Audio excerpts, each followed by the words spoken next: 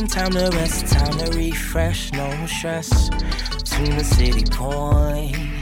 Giving him your best, nothing like the rest. Passing every test, you know he's the one, yeah. Taking time to rest, time to refresh, no stress. Tune the city point. Giving him your best, nothing like the rest. Passing every test, you know he's the one, yeah. Taking time to rest, time to refresh, no stress. Tune the city point. Giving him your best, nothing like the rest. Passing every test, you know he's the one, yeah. Yo, what's up, City Point? I am glad to be able to be with you guys once again for another Sunday. Happy Memorial Day weekend. Hope that you guys are engaging in some rest as we've been talking about during this two-part series. And I'm going to continue to talk about it today, just really pushing you guys to prioritize your rest. It's as simple as that. We can be high achievers. We can be very goal-oriented and goal-driven. But we have to recognize the way that God has created us, acknowledging our own humanity and realizing that these bodies and the way that they created them, these minds and the way that God created them, they need and require rest. And so that is just the word that God is speaking during this season, City Point, to me and to you guys as members and attendees and as part of the tribe and folks that tap in and listen. God is speaking a word about rest. And so I want to jump in today to close out this two-part series by talking about finding rest in God. Once again, we're looking at Psalm 23. And this time we're going to pick up at the B part of verse 3 and go all the way through verse 6. But before we do that, why don't you join me in a word of prayer? Lord, we thank you for giving us this chance to come together. We thank you for the technology that you have given us to be able to engage efficiently and effectively with each other. I pray that now that you will speak your word through me to these, your people, in a way that will be impactful, that will be real, that will be relevant, in a way that will be life-changing. I thank you and I praise you in advance for what you will do. In Jesus' name, amen. Amen. All right, let's jump right on into it. Let's jump right into it. Psalm 23 verses, we're actually looking at the B part of verse 3 through verse 6 from the contemporary English version. It says, "You are true to your name, and you lead me along the right paths." Verse 4 says, "I may walk through valleys as dark as death, but I won't be afraid. You are with me, and your shepherd's rod makes me feel safe. You treat me to a feast while my enemies watch. You honor me as your guest, and you fill my cup until it overflows. Your kindness and love will always be with me each day of my life, and I will live forever in your house, Lord." Once again, I want to talk for a few minutes about finding rest in God. Finding rest in God. Over the past week, I have been redirecting my gaze. Essentially, I have shifted my gaze from what I am immediately facing and placed it on God, who controls all things. In a real sense, I have discovered restfulness when it comes to day-to-day life is not centered on how I look at it. No, it's more so about who I look at. You see, when I fix my thoughts and my eyes on God and God's ability and God's care and concern for my well-being, God being a parent who gives good gifts, and the fact that God is not indifferent to my needs, when I fix my view there rather than on the size of the tasks and the goals and the responsibilities or the obstacles that I face, and when I don't fix them on my own abilities or deficiencies, I've discovered that I can rest at night, that I can avoid stress better throughout the day. And the reason is because I believe that God's got me. My goal throughout this two-part series is to get us to that place of resting better because we are confident in God. The Holy Spirit has been pressing upon me for the past few months that this space right here, this particular thing, is the Achilles heel for many people within our congregation. This main issue of rest. It is affecting your mental health. For some of you, it is impacting your sleep. It is challenging your productivity. And perhaps it is even straining your relationships. Yes, the fact that you are not resting well.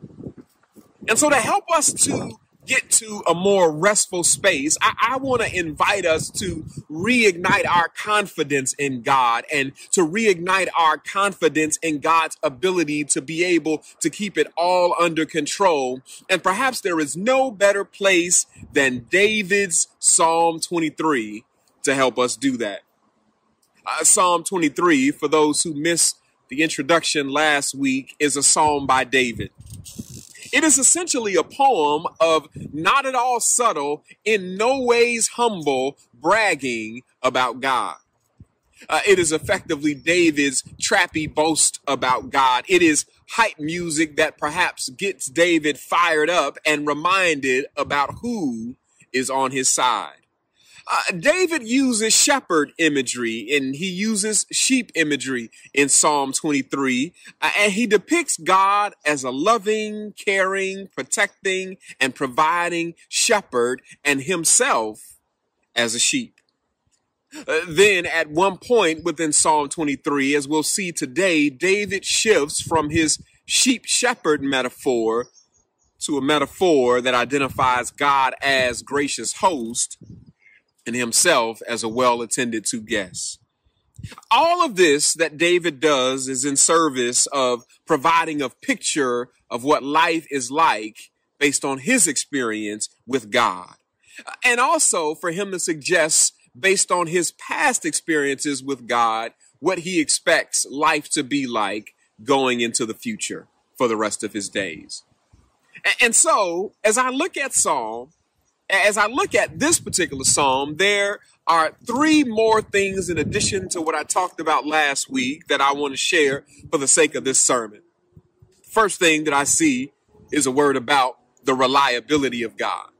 It's right there at the end of verse 3. It says, "You are true to your name and you lead me along the right paths." I'll never forget that it was during either my junior or senior year of undergrad. I was in one of my major courses. I was an education major. And I'll never forget my professor for this particular class. Her name is Dr. Eleni Macris. She taught us this very important lesson, and it was the importance of triangulating data. Not just as it relates to any kind of academic study. She wasn't just talking about that, but she was talking about the importance of triangulating data as it related to any information or any data that you received. In short, what she was saying that you have to get into the habit of not just relying on and trusting one source for information, but that you have to seek out multiple sources to confirm that what you learned or what you were told was indeed fact.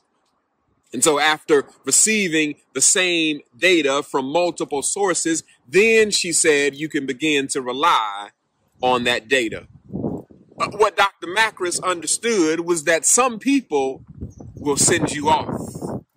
Knowingly or unknowingly, some people will send you down the wrong path. And so what David says is that God is reliable. Yes, God is reliable and can be depended on to lead him along the right path. You know, I love that about God. That even though I have not understood every path or direction, I have to look back on my life in hindsight and say that God has never sent me off. I haven't enjoyed every path. Every path that I have gone down in life has not been easy. Some have come with some bumps and some rough terrains, but in hindsight, even though those paths were not easy for me, I have to admit that those paths were not a send-off.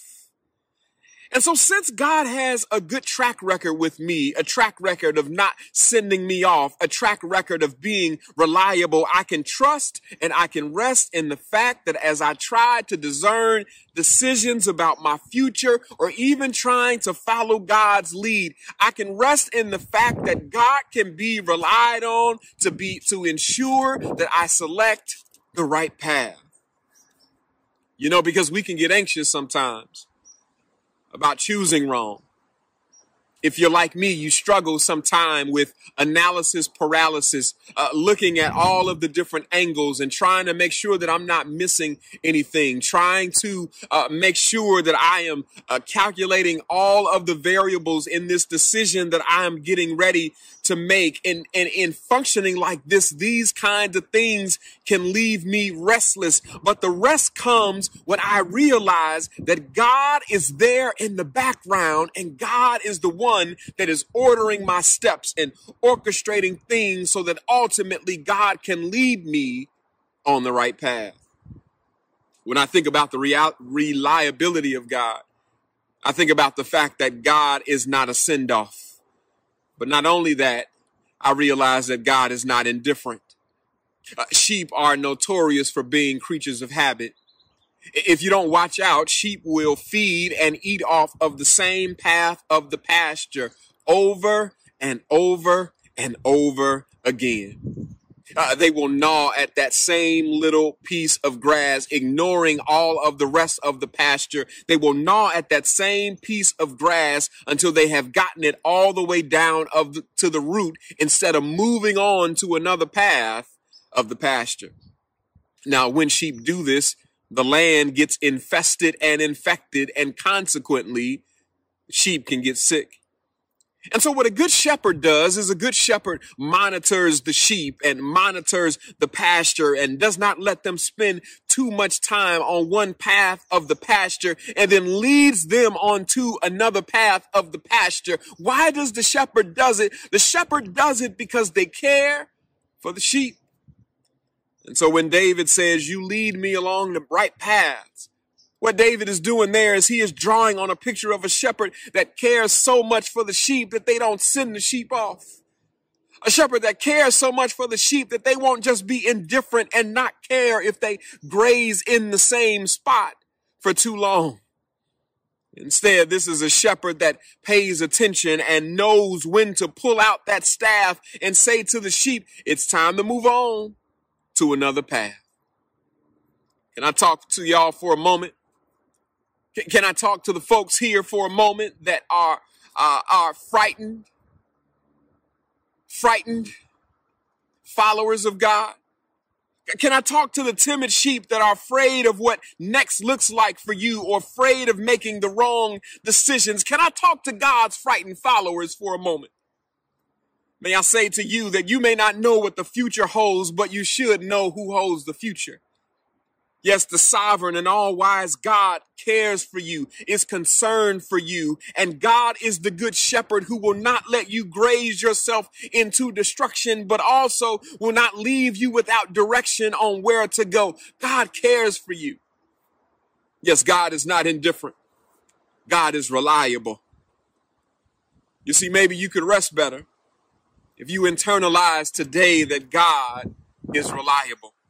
I know you pride yourself on being reliable personally. I know that you pride yourself on being independent, but can I remind you of the God who covers you, who's got you, who you can depend on to guide you, direct you. Why? Because God is reliable. Not only when I look at the text is there a word about the reliability of God, but secondly, let me suggest to you that there is a word about the comfort of God. Let's look at verse 4. Verse 4 says, "I may walk through valleys as dark as death, but I won't be afraid. You are with me, and your shepherd's rod makes me feel safe." Can I talk to y'all for a moment about fear? The pandemic set into motion for me a fear reaction that, to be honest, I am still recovering from.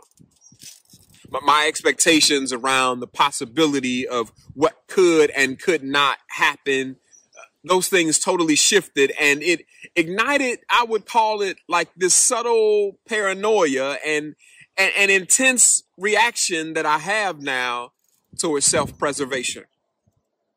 To be honest, I'm still recovering from that. Fear of the unknown, fear of the possibility of what might happen not only haunts me, but I actually believe that it haunts some of you too.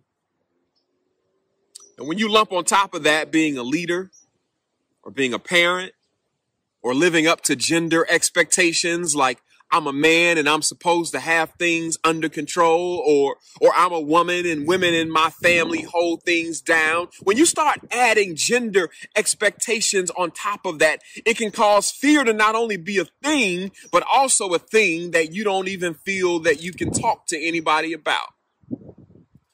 So you work through it in silence and in isolation, or you simply don't work through it at all.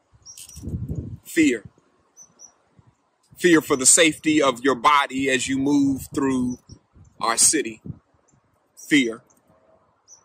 Fearing that some of the words that may come out of your mouth might come across the wrong way. Fear of what if you don't make the right decision. Fearing what if you don't choose the right path. Fear of failing. Fear of succeeding, fear of being vulnerable, fear of hard times, just fear. You see, fear is not a new thing. It's a natural emotion. David knew about fear. David had experienced it, but David says that in the midst of what usually would engender fear within him, there was something about God that comforted him. David says in this poem, in Psalm 23, David says, I may walk through valleys as dark as death, but I won't be afraid. You are with me, and your shepherd's rod makes me feel safe. He says that it is the presence of God that comforted him. He says, because you are with me. David makes no pretense that life's dark valleys will just go away because one has proximity to God. That David makes no claim that fearful situations will not arise simply because one has a relationship with God. No, instead, David says, when I walk through them, I can choose not to be afraid. And the reason I can choose not to be afraid is because of who I got with me. David says, God is with me. That there is something about knowing and internalizing that God is present that should provide you with comfort. David says, your shepherd's rod, it makes me feel safe. Yeah, with that rod, I know God can keep me safe from the predators that would harm me. But I also know that with that rod, God can also keep me safe from myself. Because you see, like sheep, all of us tend to go astray. Like sheep, all of us can tend to go our own way, make our own faulty decisions sometimes. But thanks be to God that God also uses the rod to save us from ourselves. David says, your rod and your staff make me feel safe. The ESV says, your rod and your staff, they comfort me. Yes, I can rest if I embrace the fact that God provides comfort. So not only is there a word about the reliability of God, not only is there a word about the comfort of God, but thirdly, as I close, there's a word in the text about the hospitality of God. So David now switches the metaphor. David goes from talking about God as shepherd talking about God as a host. Look at the text, verse 5. It says, you treat me to a feast while my enemies watch. You honor me as your guest and you fill my cup until it overflows. Your kindness and love will always be with me each day of my life, and I will live forever in your house, Lord. There's nothing like going to somebody's house, staying at a hotel, or eating at a really nice restaurant and feeling really, really well taken care of. That there is an art to good hospitality. In the ancient Near East, when a guest would arrive at someone's house, you would pour wine into their cup.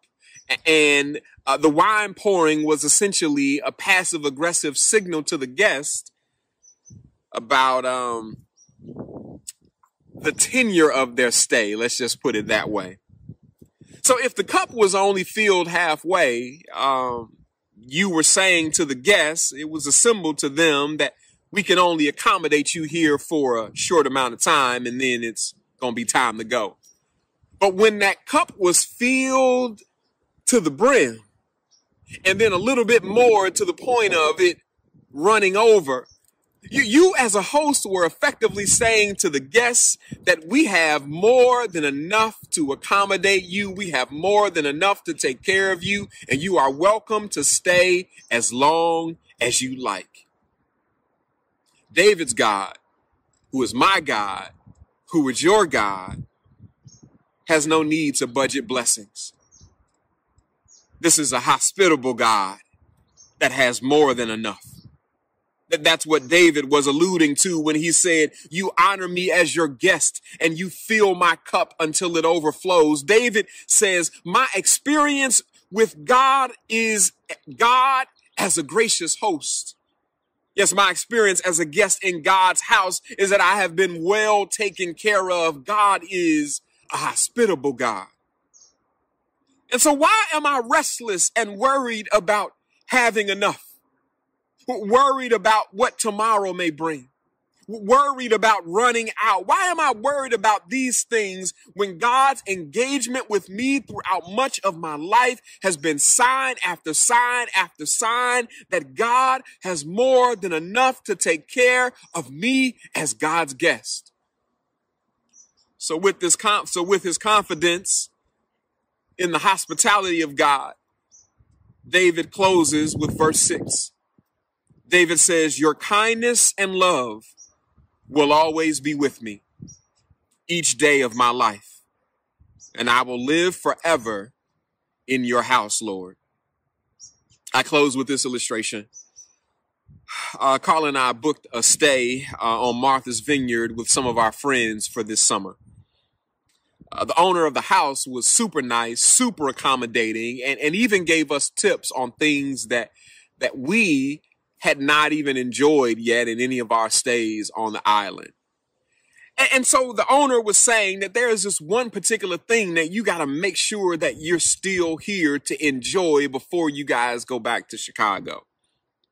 And so as we looked at the date, we realized that to stay that long, to be able to be around when this event happened on the island, it would be very, very difficult for us.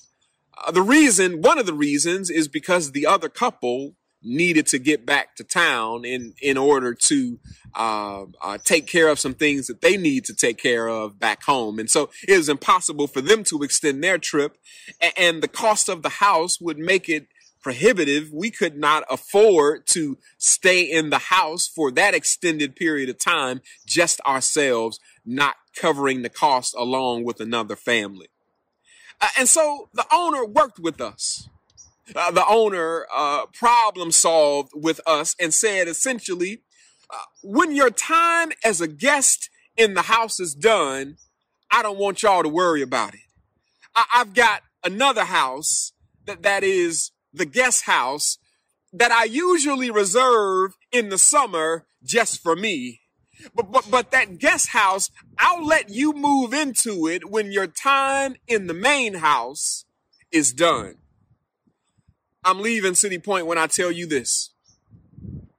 David says, I am so confident in the hospitality of God that I know that not only am I well taken care of by God while I'm a guest on God's earth each and every day of my life, but one day, when my stay down here is done, as Paul says, when this earthly tabernacle shall dissolve, we have another building, God's guest house, that we can move into.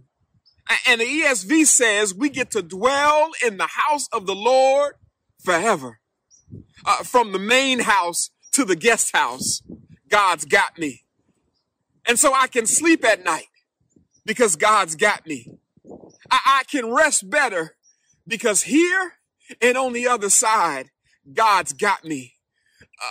In life, I can depend on God to be good to me. If life takes a turn and it pivots towards sickness and then death, all is still well because God's got a guest house for me to move into, and the hospitality that I have experienced from God here one of these old days, as the saints used to say, I get a chance to experience God's hospitality in the guest house. I'm good either way. And so I can sleep at night because God's got me. I can activate my faith, activate my anointed arrogance that says I'm good and will always be good because I've got God on my side. God's got me. Yes, God is my shepherd. I will never be in need. God is with me. I will never have to fear. God is my host. I will always be taken care of. I'm good because God's got me. I need y'all to internalize that. I need you to internalize that. So you can rest, so you can eat your barbecue, so you can put your feet up, so you can read your book, so you can binge watch some shows on this hopefully restful, what should be a restful weekend. You should indeed be resting because God's got it. God is sovereign. Here's what that means for those of you that phrase may be new to: God's sovereignty, or the sovereignty of God. It means that God has both the power to reign over all things in the world, but then also in God's reigning over all things in the world, that God is behind the scenes orchestrating things. That's why Paul was able to have this confidence to say, and we know that all things work together for good to them that love God, to them that are the called, and it works together according to God's purpose. That in that little passage of scripture is a theology of God's sovereignty that is embedded there. You can kind of dig into Paul's thinking in that passage and see that Paul believes in the sovereignty of God, and I believe in God's sovereignty. It may not, all of the paths that God leads me down may not come without bumps, may not be smooth terrain, but I believe that God is behind the scenes orchestrating. And even that which feels bad ends up somehow being for my good, or ends up somehow working according to God's will. So I trust God. I don't know how to do nothing but that. Trust God. But sometimes I lose sight of the privilege that I have. And I think many of you lose sight of that too, that privilege of exhaling, of just trusting that somebody else is doing the driving, and that we don't have to drive from the back seat, but that God's got it. Those are some beautiful memories of childhood, when it is late in the day and you've been out. Maybe it's been a family trip, or maybe y'all went to the lakefront or something like that, and you are sitting in the back of the car, and your parents or grandparents or uncles or some caregiver is driving the car, and you just fall asleep. You were able to do it because of the reliability of the person driving, the people that you were in the car with, the comfort that those people brought. You were able to let go and just fall asleep. I want to tell you that maybe those days are long gone. Maybe those people may not be in your life anymore, or maybe you're the one that has to drive and now they sit in the back seat. and they rest. And it feels like so much of everything, all the responsibilities are on your shoulder. Let me say to you, in life, you can get back in that back seat and trust God to drive. God's reliable. God's got you. It does not mean we fall on fatalism and just believe we're just going to wake up in the morning and sit around and great things are going to happen because God is going to do those great things. No, I believe in divine help and human effort. I believe that they both go together, but ultimately, in terms of who is going to be responsible for the outcome, God is. Unless the Lord builds the house, the builders labor in vain. Unless the Lord watches over a city, the watch person stays awake in vain. I believe that. And I want to invite you into that place as well. Won't you pray with me? Lord, we thank you for helping us find rest in you. Helping us to climb back into that back seat. Let you drive to take us to every destination that is within your will for our lives. Help us, Lord, to learn how to strive and also rest. Help us to take seriously our health, to take seriously our bodies in the way that you have created them, and to activate our faith and anointed arrogance that says, my God's got this under control. I'm going to do all I can, and I'm going to just leave it up to God. Help us to get to that place. Help us to stay in that place. We thank you and we love you in Jesus' name. Amen.